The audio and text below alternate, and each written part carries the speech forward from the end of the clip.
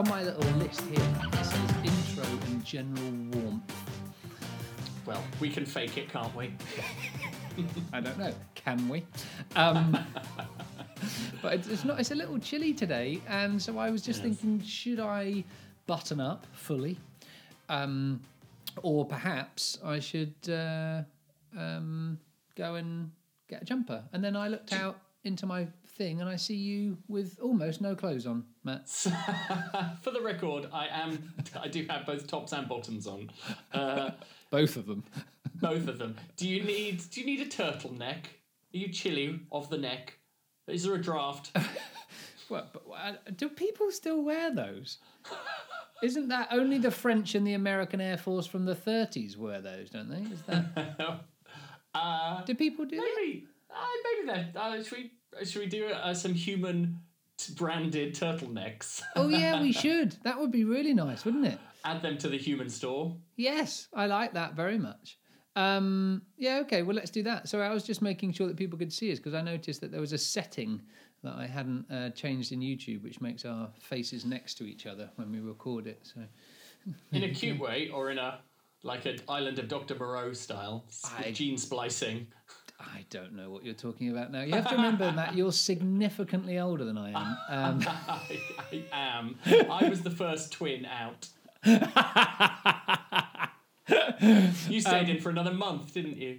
Oh, I love the fact that there could be chat about us being brothers, and not just in the proud way.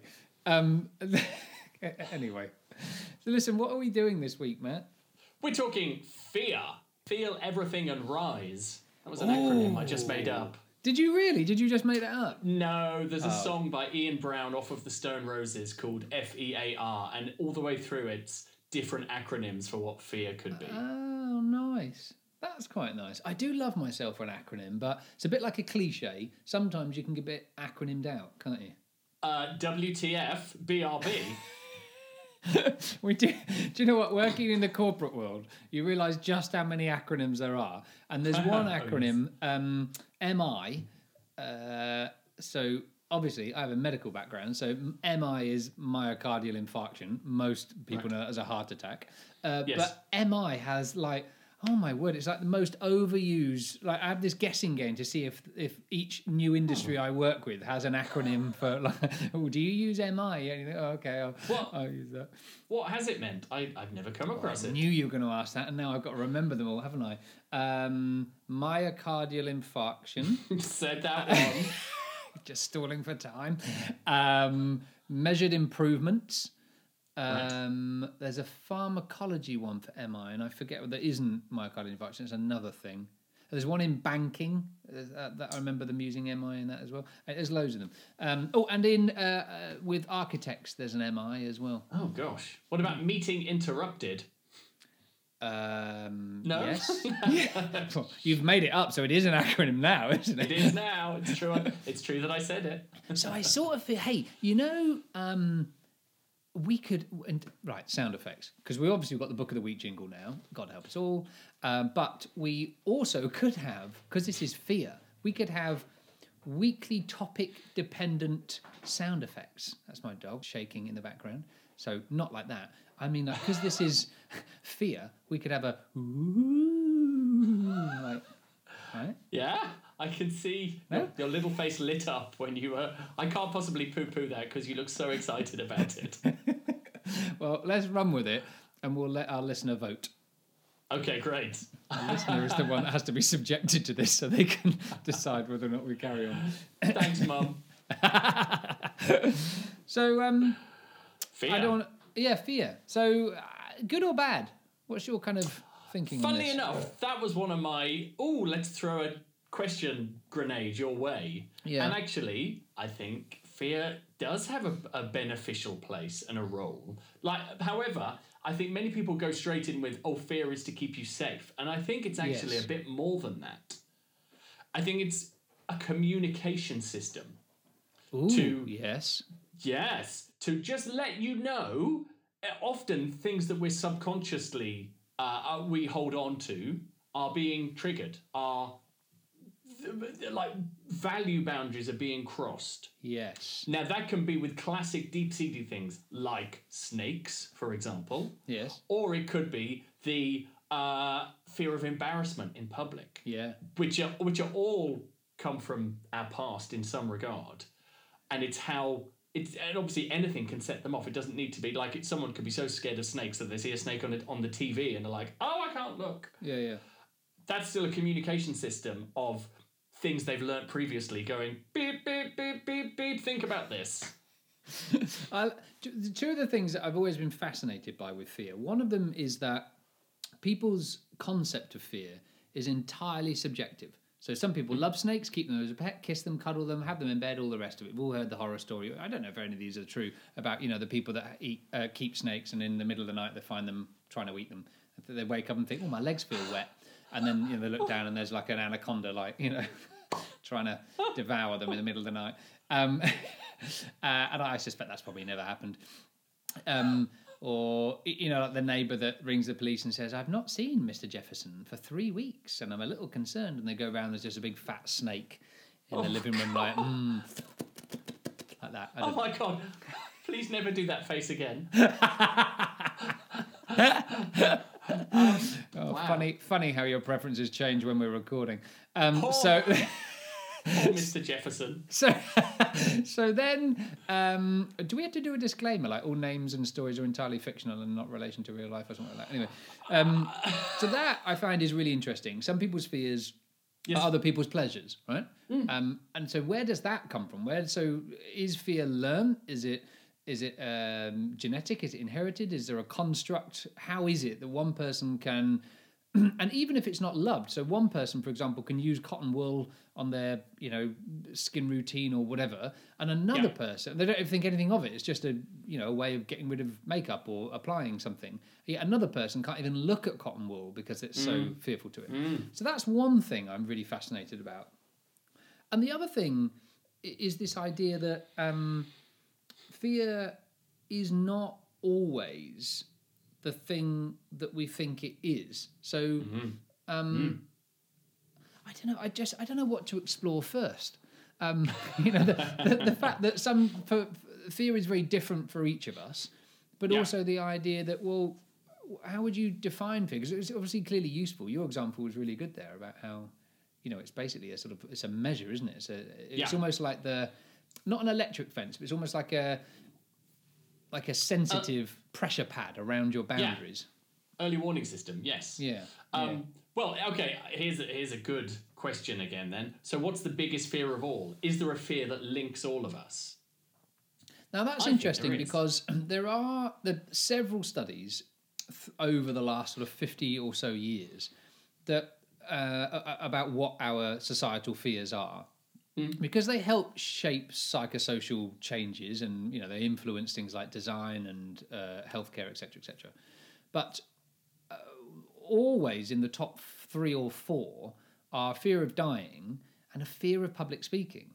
And I believe that public speaking is second only to a fear of dying in the most feared things about living for a human being. Now, isn't that remarkable? It really is, and I guess it's hard maybe for both of us to relate to that, given that's what we do a lot of the time. So It's hard to sort of understand where that comes from.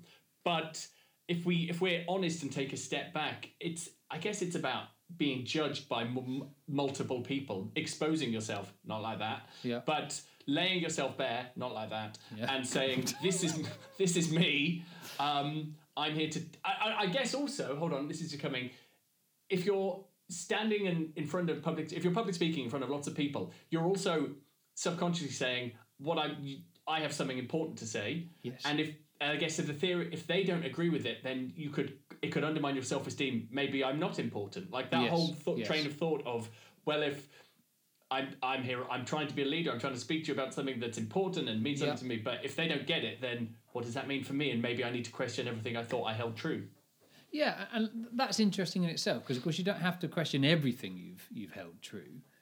The idea of what you find fearful and that someone else might not find it fearful could be our salvation, couldn't it? Couldn't that be the thing that makes something less fearful to us? I wonder if understanding why they don't find it scary could help us to perhaps desensitize ourselves to it by normalizing it almost. I mean, that I know that doesn't work classically exclusively as a treatment, for example, but equally, that's kind of one end of the spectrum, which is let's talk about it loosely.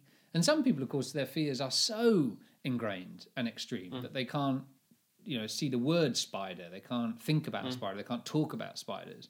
And of course, the opposite end of the spectrum in terms of treatment is the classic psychological flooding, which is when you are forced to be, almost overwhelmed by the thing that you find fearful in the apparent hope, never works, that you will get over it almost. You're forced to get over it. So it's the... Does it not work? It's the equivalent of saying, I'm scared of spiders, and you say, I know what will fix that. I've got this room here full of spiders, and I'm going to lock you in it until you're a quivering, sweaty mess.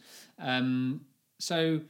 somewhere in the middle, I wonder if there's a sweet spot where we understand how to not embrace, that's probably a bit too much too soon for most people, not accept, that's probably too much too soon for some people, but to desensitize the fear a little bit by understanding why it's not a fear for other people. Because by virtue of someone else not being scared of it, it sort of normalizes it. It desensitizes. You think, well, it can't be as fearful as, as I make it if that person is cuddling a spider, But that's assuming that we think rationally around fears, which we can logically take that like helicopter view, but when we're in the moment, maybe that's not possible.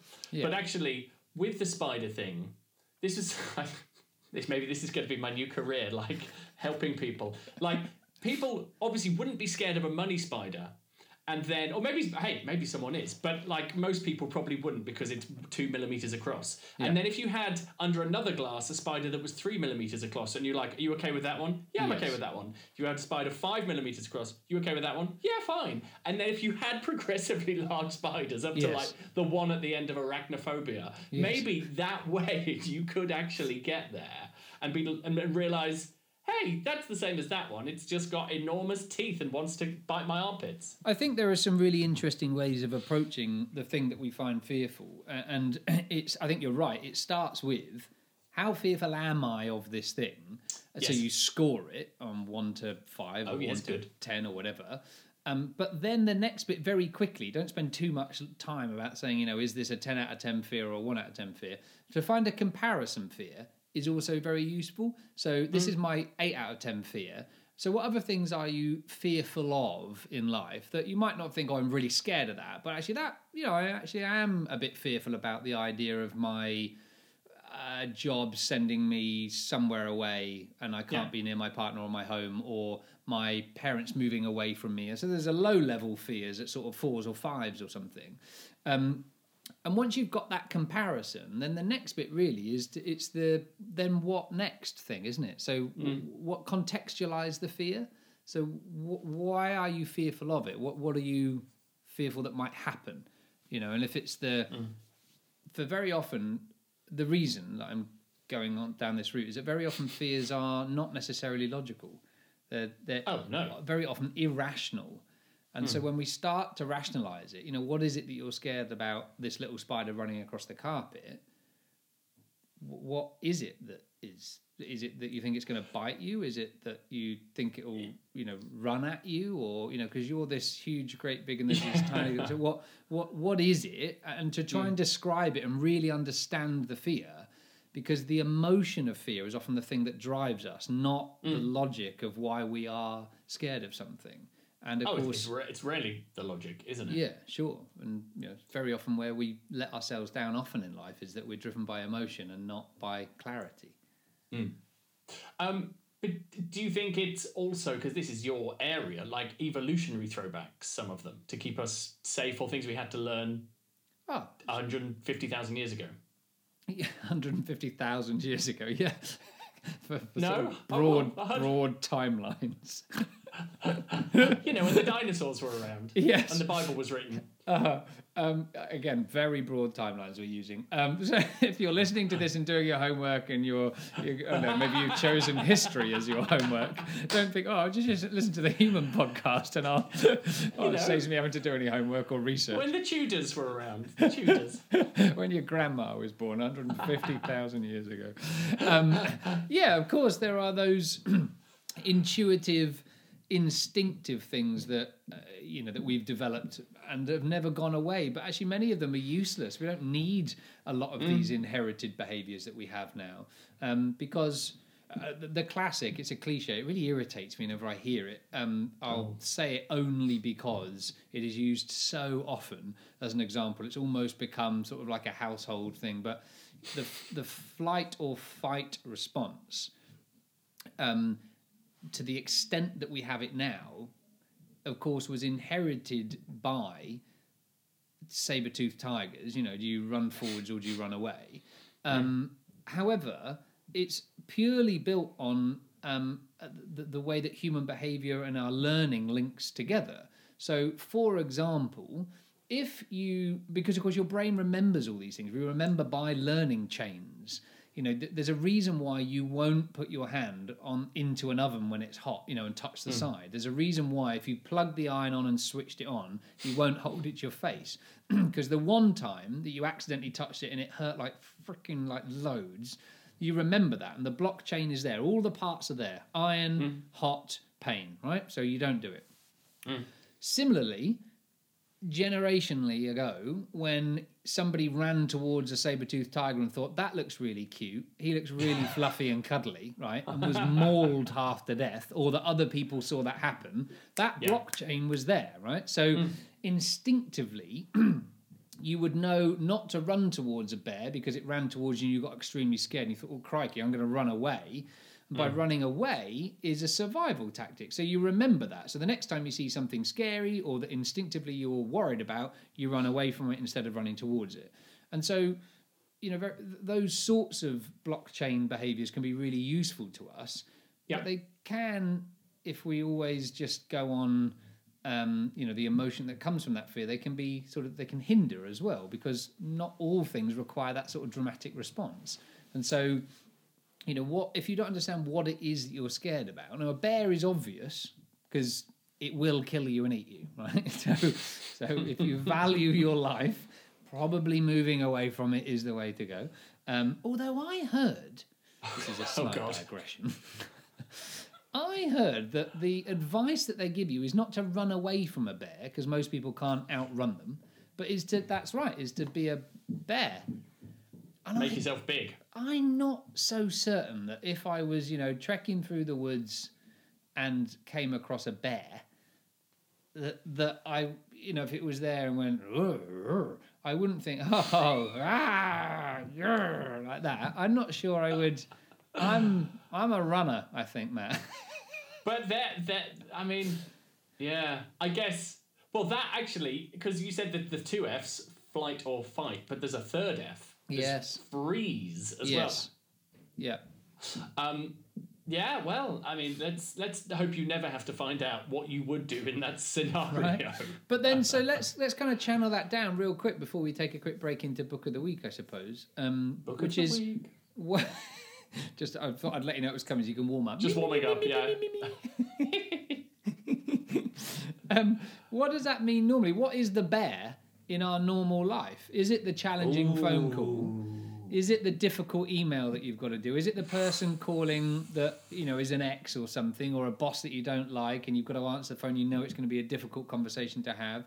Is it the mother-in-law or the father-in-law visiting that is not a nice experience? What is the bear in your daily life that you would metaphorically or slightly physically run away from instead of running towards to? Or that you freeze. And knowing that you've got those three instinctive responses, so if you do consciously nothing, you're either going to run away from it. That may or may not be a good thing, because the problem often still exists. Yep.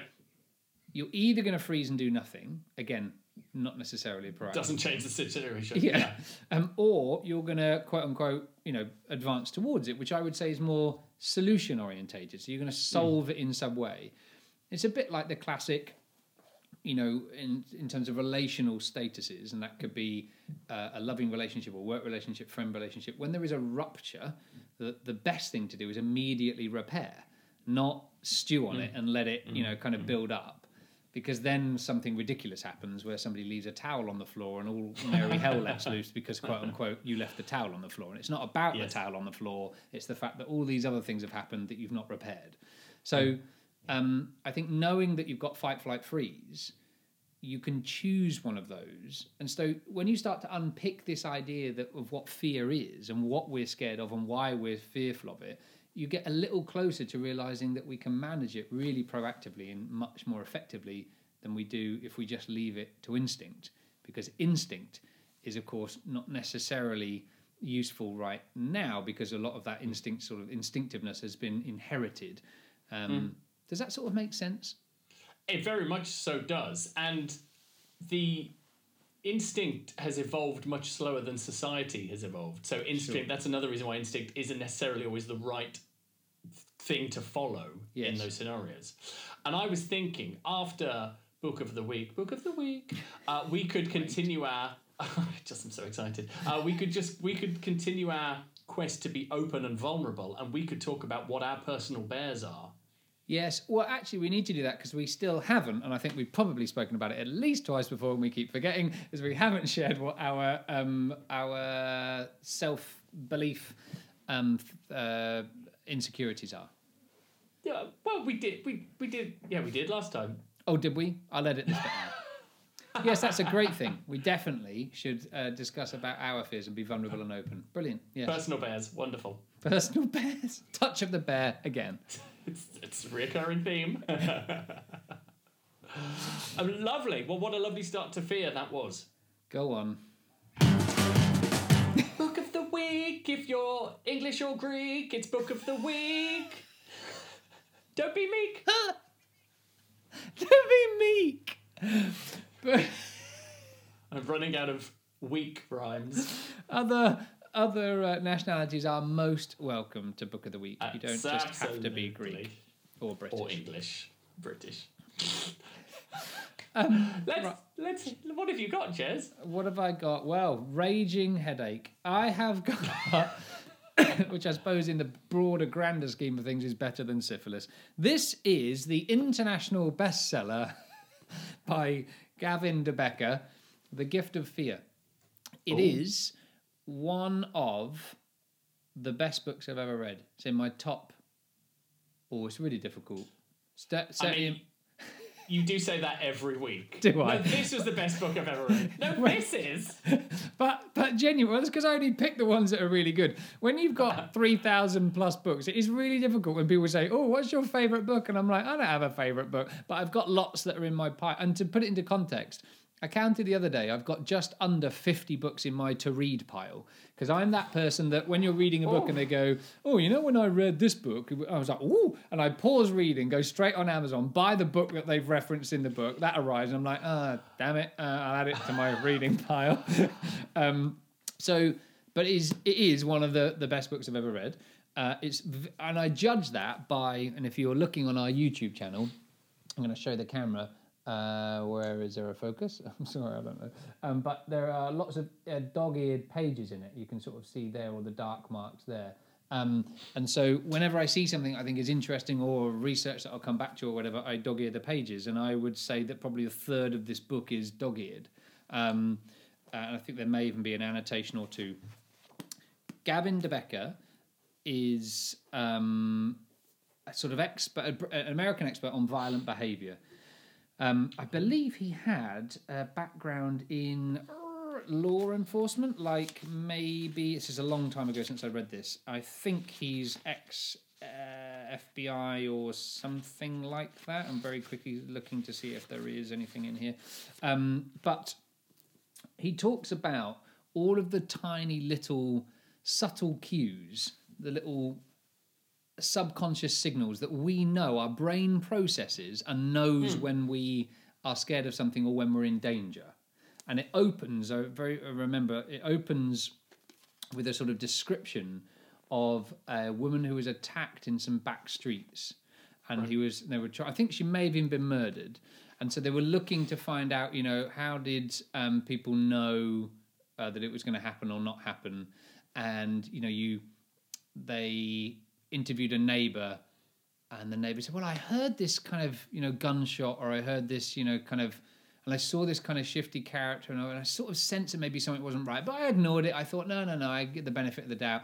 And another woman who escaped, she was walking down the street, and she sort of sensed that something wasn't quite right about the guy following her or something like that. Lots of those sort of little signals. So how can we listen to those signals? How can we learn from them? What is fear? But how can we actually appreciate that fear is a real gift? Because it helps, if we listen to it, it helps us to make better decisions and also keep us safer, is his sort of his thrust. The strapline is survival signals that protect us from violence. It's published by Bloomsbury. I think it's quite an old book now. I'm kind of guess around 2010, but let me 1997. That's well done, Jez. Spot on with your. But very close to 2010. By about 20 years. So, couldn't recommend this more. And I think that's an interesting thing for us to maybe touch on later, is that, when you think about it in context, you think about the thing you're fearful of, and that defines your fear, as opposed to fear being the thing that you should explore, the actual feeling of fear, rather than the thing that you're scared of. That's Marley, who's scared that he might wee himself if he doesn't get left out soon. So it's that shift, I think, of rather than being consumed by the spider or consumed by the loneliness or consumed by the whatever else you're fearful of, actually sitting with that feeling and exploring that more and understanding it, because then you can use it to your benefit. That's mine. Wow. It sounds very interesting, a different perspective as well. Yeah. And I practically trying to keep you safe from violence and danger sounds quite useful. Yeah, absolutely. And bears. Bears. Now, I suspect, Matt, that because this is your book of the week, it's a children's storybook or some sort of intergalactic adventure in space or something. With pop-ups, yes. No, it is one of my favourite books, and I know I say that every time as well. It is American Pastoral by the amazing Philip Roth, sadly now deceased. Came out in 1998, so therefore better than your book. Fiction, sorry, Jez, but it's written as it's based in the 60s and it's told in flashbacks as well, about an all-American hero who grows up. He's the head of he's the captain of the football team. His family have a factory in town. Everything is perfect for him, and his life goes perfectly. And he believes this dream is going to continue forever. And the reason I'm linking this to fear is because I think a lot of people's fears are that everything they believe in maybe isn't what they think it is, or it will come crumbling down, or life isn't actually as perfect as we can kid ourselves that it is. And I say that because what happens, and this isn't a spoiler, it's on the back, as the countercultural revolution happens through the 60s and beyond, his daughter, one of his daughters, grows up, and for a start, now I'm going to say this very carefully, so he believes he's going to have this perfect life. His daughter has a stutter. Now, I'm in no way saying like a speech impediment in any form. It doesn't make you perfect. But for him, that was the first sign that she wasn't this perfect. She wasn't going to be Miss New Jersey like his wife had been. Right. Plus, then she goes on to plant a bomb in the local post office and kill someone. And from then it just all spirals, and she goes on the run, and it's this him coming to terms with the American dream not being what it is, his life not being what was promised, his daughter and family not being what was promised. I'm getting goosebumps again. It's so incredibly written, and these rich long sentences that draw you in. And I just adore it. And I think it is a big fear that what we think we have or what we think we deserve, we don't get or isn't what we expect. Gosh. I mean, that's probably the first one that you've brought to the table that genuinely makes me, I think, want to read fiction. I'm not then going my work to. here is done. Then my work here isn't done. But that sounds really good. Oh, he's a brilliant writer. You're a bit of a fan of the prose, aren't you? Oh, sure. You do like you're a what's the word? You're a vole of the verbose. That's not probably the right thing, is it? Bibliophile? Like to burrow your way through a... Stick my snout into a paragraph or two. Yeah, that's it. Well, so those are two... I mean, I don't suppose yours links to fear at all, does it? Not that they have to, but... I just said it did in about 6 different ways, you shit. My fear is that I don't actually trust my co-host. Let's leave it up to the listeners. Mine has the word fear in the title. So maybe people don't like things spelled out for them. Maybe they don't have to have it on a platter. Maybe I'm respecting our audience's intelligence. What I thought was interesting is when you hold this up to the camera, gift is massive, right? I mean, that is the standout word on that cover. And I wondered whether gift or fear should be standout. Do you think maybe fear should have been more standy-outy on there? Maybe they tested in because it's been out since 1997 what people responded to, and when fear was big, people didn't buy it because actually they didn't like to face their fears, and gift makes it sound like it's a gift. Yeah, maybe. Well, then I suppose that sort of brings us back to our second bit of fear. I'm genuinely a little bit worried about this. I wouldn't say I have any fear about it, but the idea of sharing our personal fears is, well, it's frankly personal, Matt. And fearful. And maybe it's never been done. Well, I've always said I love to be a world first. Yes. Maybe this will win us a poddy. I've done enough. What is that? Oh no, that's the thing you made up. I remember in the test episode. I can't do it. The test. Isn't it funny that the first thing I think of is the word test? Anything more than test becomes testicles. There's no other word in my vocabulary that isn't testicles. Is there another word that begins with test that isn't testicle? Well, when someone phones you. Yes. When someone phones you up and they're angry, those are testy calls. I'll see myself out. And if you wish to have the same Christmas crackers that Matt has to get at least 12 jokes for 2022, we'll leave a little link in the show notes. I suspect they're from a pound store. What do you think are the most common things that are feared? I mean, I've got that bit of research that I only remember those two because I think that's amazing. Fear of death and fear of dying, particularly, and fear of public speaking. But in your experience, what do you think are the other things that people really fear? Because you must have the concept also from a personal training point of view as well. Not fitting in. Societally, and I guess being left behind, or / abandonment, I guess. But equally, before you even get to abandonment, not fitting in the first place, and feeling pressured to fit in some way, whether that's how you look, who you hang out with, what you do, how your body is, anything like that. I guess in my sphere, what I come across is, is my body currency? Do I look good enough to fit in? I have this fear I won't be accepted if I don't look a certain way. Are my pecs big enough? Things like that. Acceptance is huge, though, right? It's a really, really big thing for human beings, and this cycle is so dangerous. I can see it. It's so real and prevalent, and I think it's very social media driven. This very dangerous. I need to keep checking what everyone else is doing. How's everyone else looking? What's everyone else wearing? What's everyone else doing? So that I can emulate that and help me fit in. And I see it more and more and more and more. And it really unnerves me because it seems like there's more attention being, even at a subconscious sort of low level, what are they doing? What do these people do? What are they buying? What are they wearing? What are they talking about? How are they talking? Where are they going to be seen? You see, even little things like, of course, FOMO, right?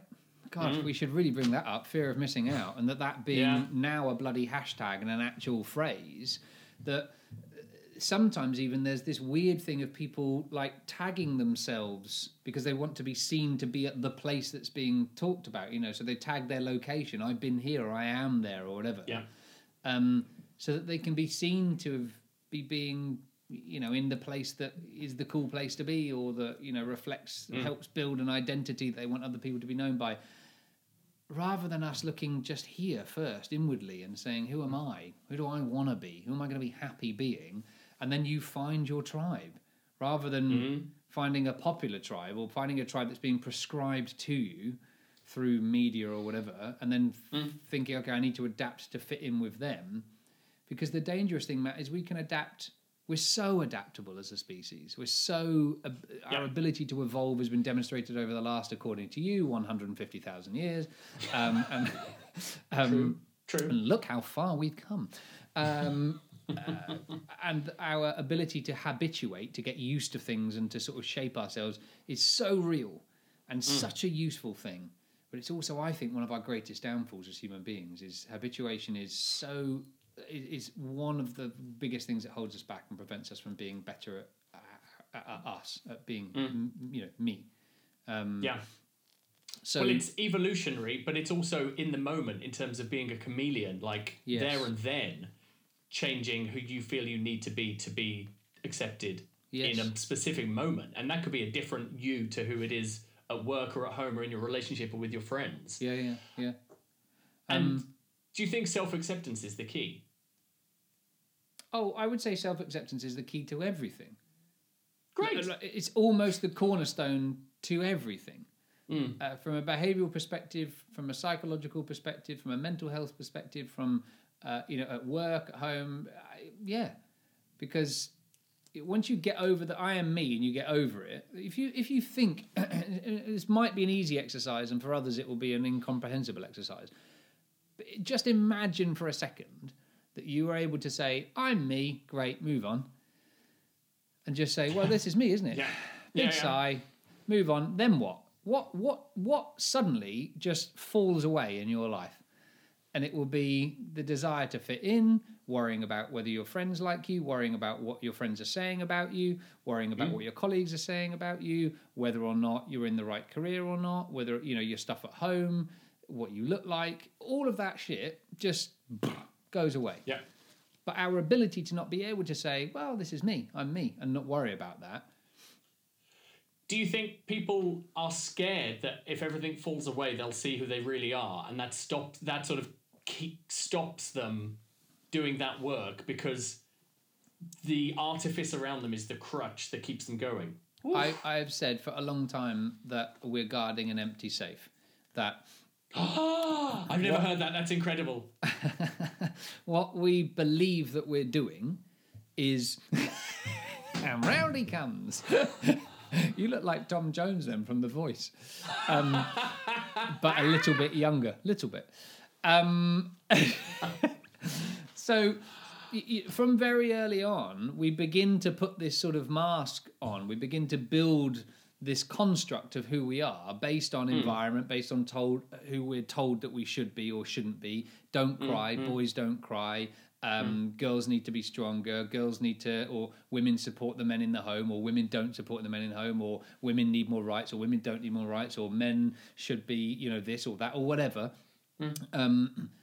These people wear dresses, these people don't.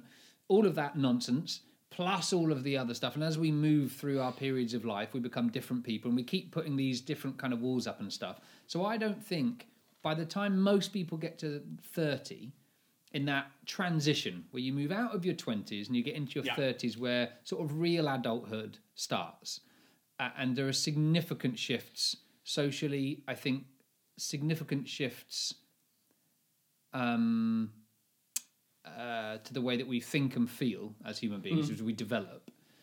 By that point, most people, the vast majority, have absolutely no idea who they really are. And they don't go through life necessarily consciously knowing that, but I think there's an inner knowing. There's a sense of things just not 100% being right. You don't know what your boundaries are. You know the boundaries are you've created because other people have imposed them on you, or you've put them there because that felt right for other people. As you sit there smoking away because of everyone else around you smoking, or because you've been smoking since you were 14 or whatever, it isn't necessarily right for you, but you wouldn't necessarily know that. The clothes you wear, the music you listen to, the places you go, the fact that you get drunk all weekend and black out because that's what all your mates are doing or whatever. I would say that by the time you get to that midlife bit, I don't think most people have actually said, who am I? And I'm 100% confident and can articulate these boundaries as my own, these beliefs as my own, these behaviours as my own, and these things that I like and don't like. I think we live a life of compromise. Hold on, if you do know that then, so surely the safe isn't empty that you're guarding. Yes, because what you think you are guarding is you, but actually the thing that you're guarding is empty. There is nothing there. It isn't you at all. You are something completely different. So you're a composite of everyone else and life around you mean? Yeah, you're holding on to this idea of, this is me. I see. But actually, if you were to unlock it and look inside, you go, that's not you at all. There's nothing in there. It's because we become very defensive about these ideals that we've created, about this construct that we've created, about, I'm crazy, I love my hair pink, because, or whatever. But if you drill down, you say, actually, the only reason I dye my hair bright pink is because my mates are all a bit loud and crazy, and I kind of fit in with them, and they all say, "Oh God, we love your hair. That's crazy like that." So you carry on, or whatever. These are ridiculous examples, but I've met a lot of people that are, for example, through coaching and the business work that I've done, a lot of executives or sort of high level in terms of the corporate hierarchy. So they earn very good money. And they use the money to try to buy happiness or constructs of what happiness is, or success as well. So they think they need to be seen to be successful. So they need the 5-car garage and it filled with different cars. And they need the 3 dogs, and they need the, whatever. And I remember one of the coaching clients whose son had a heroin addiction, which did not at all match this, corporate idyll and this life he tried to buy. And actually, when we exactly that, yeah, exactly like the book. It's your book, yeah. And when we pushed and probed, we realised that actually all of this didn't mean anything. This was a facade that he'd bought and built that he thought was right, because he'd never asked himself, or nobody had ever put him in that position and said, "What is right for you? What is real for you?" And I think we know when it's not right, Matt. I think we know when there's a disingenuousness to our life. But we don't explore it because we don't have an alternative. So the greatest fear is abandonment, right? And the greatest fear is for somebody to come along and say, the person you thought you knew was you, the life you thought you knew, doesn't exist. It's not even real. So then you're left hanging and dry, just held up like a little marionette, like a puppet, just dangling there with no concept of what is real and what isn't real, and having almost the feeling like you're going to have to build up a massive part of your life all over again, or indeed your entire life. And having been there, having had that existential crisis myself, it is just like that. It is utterly exhausting, but it is the best process to go through, because you come out the other side. I can't even describe the level of happiness and contentment and wholesomeness having done that process, but it is not clean and it's not tidy. No, it doesn't have to be. Linking to all of this, and that, especially that abandonment we were just talking about, I've heard this countless times when people, like coaches, or it's a saying that you are the sum of the 5 people you spend the most time with. And you were talking earlier about, I smoke because my friends smoke and it's what we do. And so there's that resistance to change, but that fear of change, that if I stop smoking, I'm not the same person that I was to be with those people. Yep. And like that, so A, do you think that's true about the whole, you're the sum of the 5 people you spend the most time with? And B, is that resistance to change? I guess that's part and parcel of the abandonment thing, isn't it? If I change, I might be abandoned by the people who know me best, even if they're not even if they're not the right people for me. Yeah, absolutely. Because no one wants to be alone, do they? No one wants. It's why very often in relationships you make compromise after compromise after compromise after compromise, and why your own boundaries you don't you respect. Yeah, because the alternative is, what if that other person doesn't agree and they leave me? What if they say, well, I thought you were that person, and so this relationship's over. So it's easier to compromise and stay and live the life we know than the life that's true or the life that's real, right?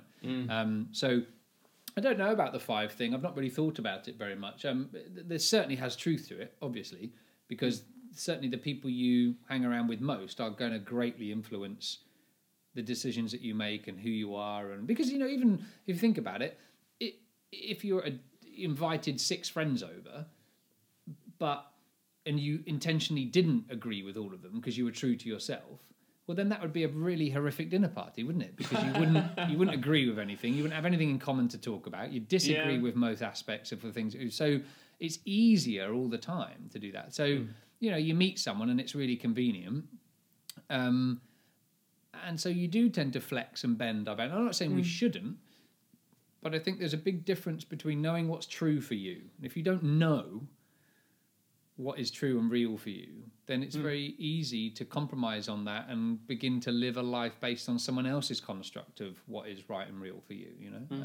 I've met countless people who are incredibly unhappy because their spouse always wanted to move to the countryside and they're a city person, and they've made that compromise and they're living in the middle of nowhere and they hate it, and vice versa. They grew up in the countryside, they've moved to the centre of London and they are just miserable, but they like it, and we've got a nice house, and whatever, we're close to the park, or they make all these compromises all the time. I think sometimes the greatest problem is when we fear. Isn't this tragic?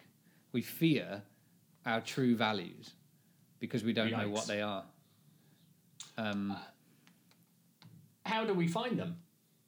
Maybe that's probably a whole nother episode. In fact, values would be a wonderful. Yeah, let's do that next episode, because we're sort of running to the end of this week's episode anyway. So there's a cliffhanger. So we'll explore that maybe in the next episode. But I think we can wrap up in a second, but I think the important thing, what I don't want this podcast to be, is for us to be the cat among the pigeons, and then just when the pigeons start to settle, start eating them.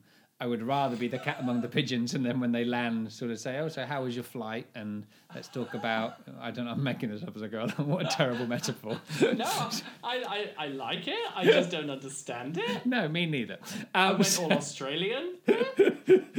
So I guess a little bit of homework for everyone, maybe, is to think about all of the aspects of their life, from, I don't know, the job that they have, the types of clothes that they wear, the music they listen to, the friends that they hang around with, the lifestyle that they've got, maybe spiritual, emotional, financial, whatever, and really ask yourself, is there anything to that doesn't feel true to me? What if I could reset my life, if I could press pause and I could just reset everything, is there anything I would change? And it doesn't matter if you can or you can't. I say, well, of course there's that, but I can't do anything about it. That's okay. But knowing it is really important. And I would imagine that everybody has got at least one thing they could say, well, maybe I do feel a bit compromised on that. There's a boundary there that I've not established, or I'm not so certain about that. But we're talking of boundaries, Matt. Can we talk about can we talk about what you're wearing? I mean, it's quite the non sequitur, but yes, we can. Here I am, resplendent in my midnight black, made that up, in my black tank, as Americans would say, sleeveless t-shirt, we might say, human branded apparel, with the amazing, Apparel spritz. With the amazing human thumbprint, which I'm obsessed with. I love it. It's not embossed, printed on it. And you should wear one too, because then you'd look great. And really, I didn't mean you, I meant you, the pub. Collective. God, the pub. Yes, us as a species. Yes, the entire species should wear one. Yes. Yes, please. Yes. That would help my mortgage out immensely. But genuinely, it's really lovely soft cotton. It's delivered without any plastic, which is wonderful as well. And available in the human store. Where's that, Jez? Well, where is that? Let's add that to the link. You just need to click on the link on our podcast, on the URL on our Instagram, which is at That Human Podcast. And the link, the URL there will take you directly to the merchandise store. We've got all sorts there, Matt. You can have sleeves if you want. Yes. You don't have to sleeve it out. But it looks great. And you've been over on your own social media, on your own Instagram. You've been wearing it, I noticed, a little bit. And you've had a little bit of interest, haven't you? People have said they really like it and they want to know where it's from. They really have. Well, I mean, it's because it's really nice. Yeah. In short. But yes, I have. All of the verbs you could have used, you went with nice. Well, talking of social, so if you haven't already joined us, Matt, give us all of the blurb. Where can people join us more? Where can they share in? And maybe this week they might want to share their fears. Wouldn't this be quite interesting? We could do a little poll, couldn't we? Yes. You love a little poll. Oh, my word. Well, it's at That Human Podcast on Instagram and the Twitter as well. And obviously, continue obviously you're listening to us already, so you'll probably want to continue on the same platform. But if you don't, all other platforms are available should you wish to diversify where you mine your podcasts. Or just if other people, they say, "Oh, I don't have Apple iTunes or whatever. Where can I get it?" That's a more sensible reason to tell people how they can get it in different ways. Good. There are other people as well that might want to do it. And if you haven't already, don't forget to subscribe and follow us on Instagram, just because we're running those every now and again, little special offers exclusively on Instagram for the merchandise store and other special projects that are bubbling away in the background. In the human universe, the humiverse. You love it, don't you? You cannot help yourself. I really can't imagine what your conversations at home are like. You remind me. Do you remember that guy, Rotatey Discs? Who was that guy that used to merge all of his words together? Oh, come on, don't play coy. You're old enough. Reverend Spooner. No. Yes, it is. No, it's you not. have tasted a whole worm. No, it is. Give me 2 seconds. Rotatey Discs. Oh. It is... Oh, God, there's people screaming it at home. Or possibly not. Oh, God, Oh, here it is. Unwin. Yes, gosh, I do know who you mean. First name? Stanley Unwin. Stanley. Yes, Stanley Unwin. He used to sort of merge all of his words together and swap bits around, and you could still sort of understand what was going on. I'd imagine that's what it's like talking at home with you. Truly, I am his spiritual heir. Well, and for as long as you've got hair, we certainly should spiritually congratulate you and celebrate you. So, from me and Matt, thank you for joining us again on this special edition. Oh, it's not a special edition, but thank you for joining us again. Aren't they all? On this week's edition of the Human Podcast. Matt, it's probably time that we say goodbye, isn't it? I think it is. Thanks everyone for listening. It's so much appreciated having you along for this ride. Jez as well. You were here too. I was. And hopefully I'll be back next week as well. I'm looking forward to it. Have a good week. Bye.